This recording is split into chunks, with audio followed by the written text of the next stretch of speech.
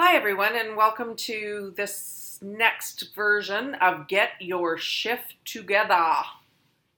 Unless you already all have it together, and then, just, grab yourself a glass of wine and say, I don't need this anymore. But if you're listening to me, it means you're still shifting, as am I, all these years later.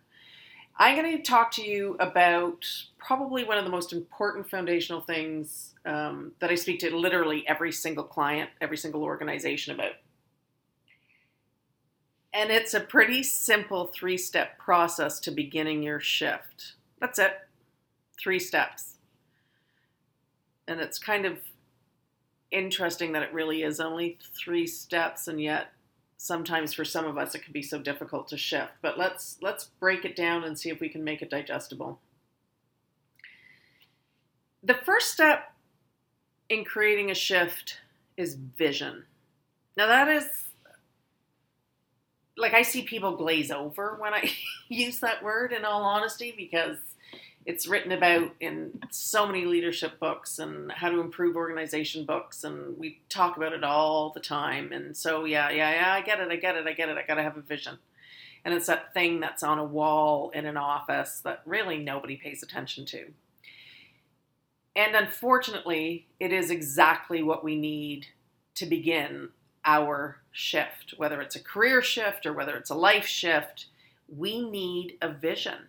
We need to have an articulation of what our life is, we want it to look like. Otherwise, it's like, and I say this all the time, it's like getting in a car and just driving around and around and around and around and around and around and around, and never knowing if you're getting to where you want to go. Now, I like driving as much as the next guy, but you want to sometimes get to a place. And that's what a vision is. A vision is having a really clear picture in your head of what you want, versus what so many of us are socialized to talk about or to connect to, which is what I don't want. I don't want my team to be so reactive. I don't want my team to be so dependent on me. I don't want my husband to be such an ass. Oh, wait, that's personal. So we talk about what we don't want, and vision is about what we do want. What is my ideal state? What does it look like? What does it feel like? What's the energy around it? Can you even articulate that? Actually, and you know what? Not articulate. Can you paint it for me? Can you create a Monet so that I get what your vision is? And if you can't, for the love of God, don't get in the car. That's just a waste of gas, and it's a waste of everybody's time. Stop just driving around and around and around. Don't get behind the wheel of your car or your bus. We'll talk about your bus in a later podcast. Don't get behind the wheel if you don't have the GPS coordinates. The thing that I like the most about the analogy of the GPS, I think this summarizes it, really. You know how you plug something into a GPS and right out of the gate it offers you 3 different routes? There's not one route to get to your destination. There are options for routes. The point is, it's all going to get you to your destination. Some are longer, some are more scenic, some are highways, some cost more money, tolls. They're all going to get you to your destination, but there's choice involved.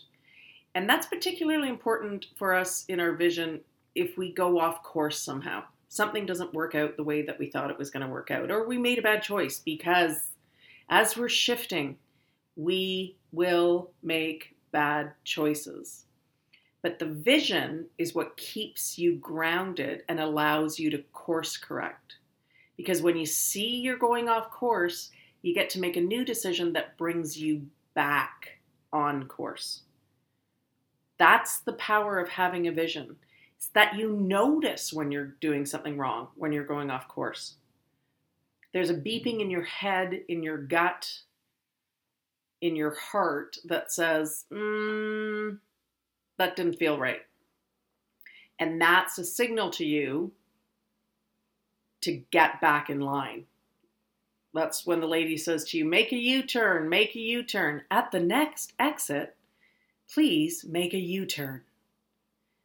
That's the power of a vision. Because your gut, your body, your physiological responses will be that voice.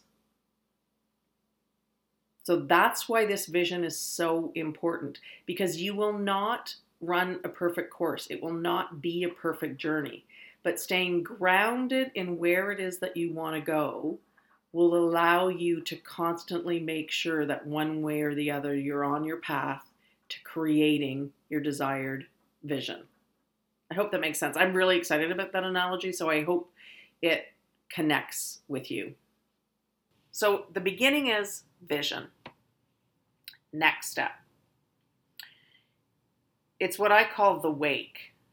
And at some point, I'm going to say this out loud now, and this is frightening. I'm going to call something out. At some point in the not too distant future, I will do a book called The Wake, because this is the topic that's really important to me and I feel very connected to. And The Wake is about the trail that we leave behind us. One of my very first coaching sessions, and I won't even think about how many years ago that was, but one of my very first ones, one of the first exercises I gave this gentleman to do is I said, come in with 3 examples of people that you would like to emulate, people that you admire and people that you want to emulate. And so he showed up the next week and he described these 3 individuals to me in great detail. He was quite excited about the exercise. And so he talked for quite a long time. And at the end of it, I said, okay, so you want to be an asshole. And he looked at me like as devastated, like crestfallen. And he was like, what? No.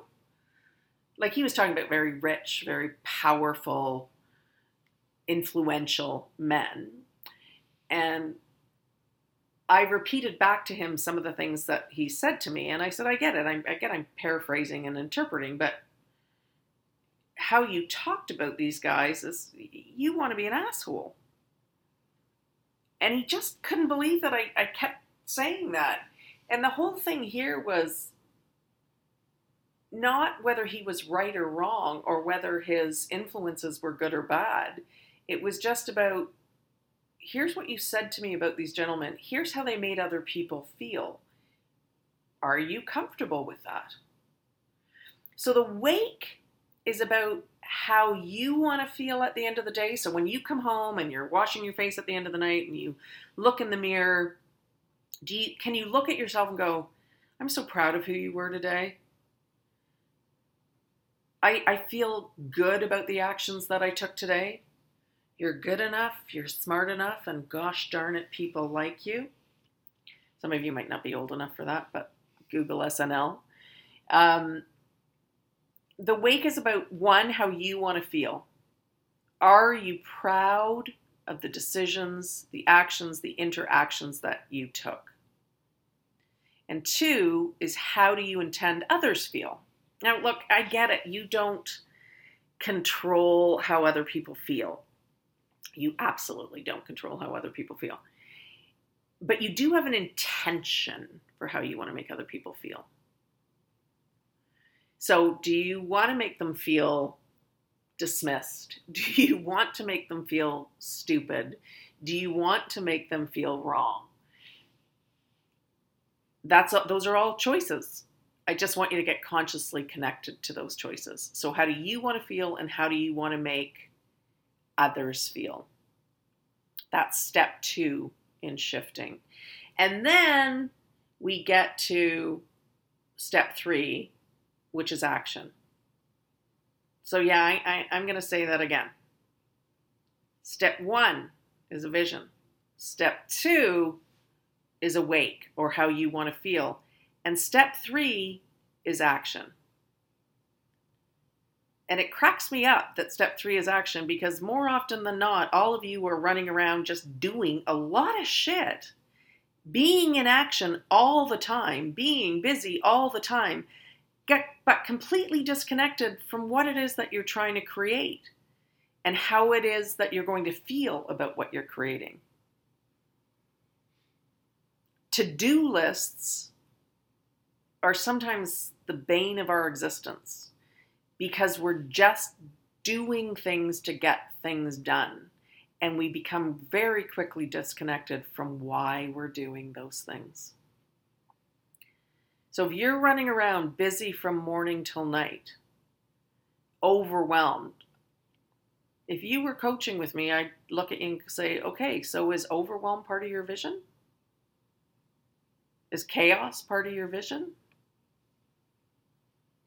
Because grounding yourself in your vision will help you take purposeful, intentional action versus just action.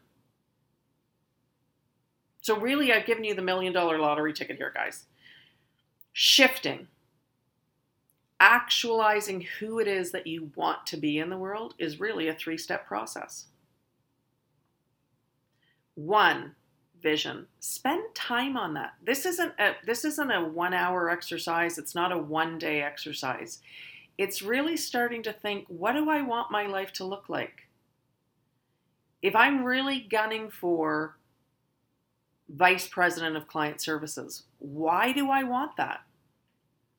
Then if I get Vice President of Client Services, I didn't find any matching places.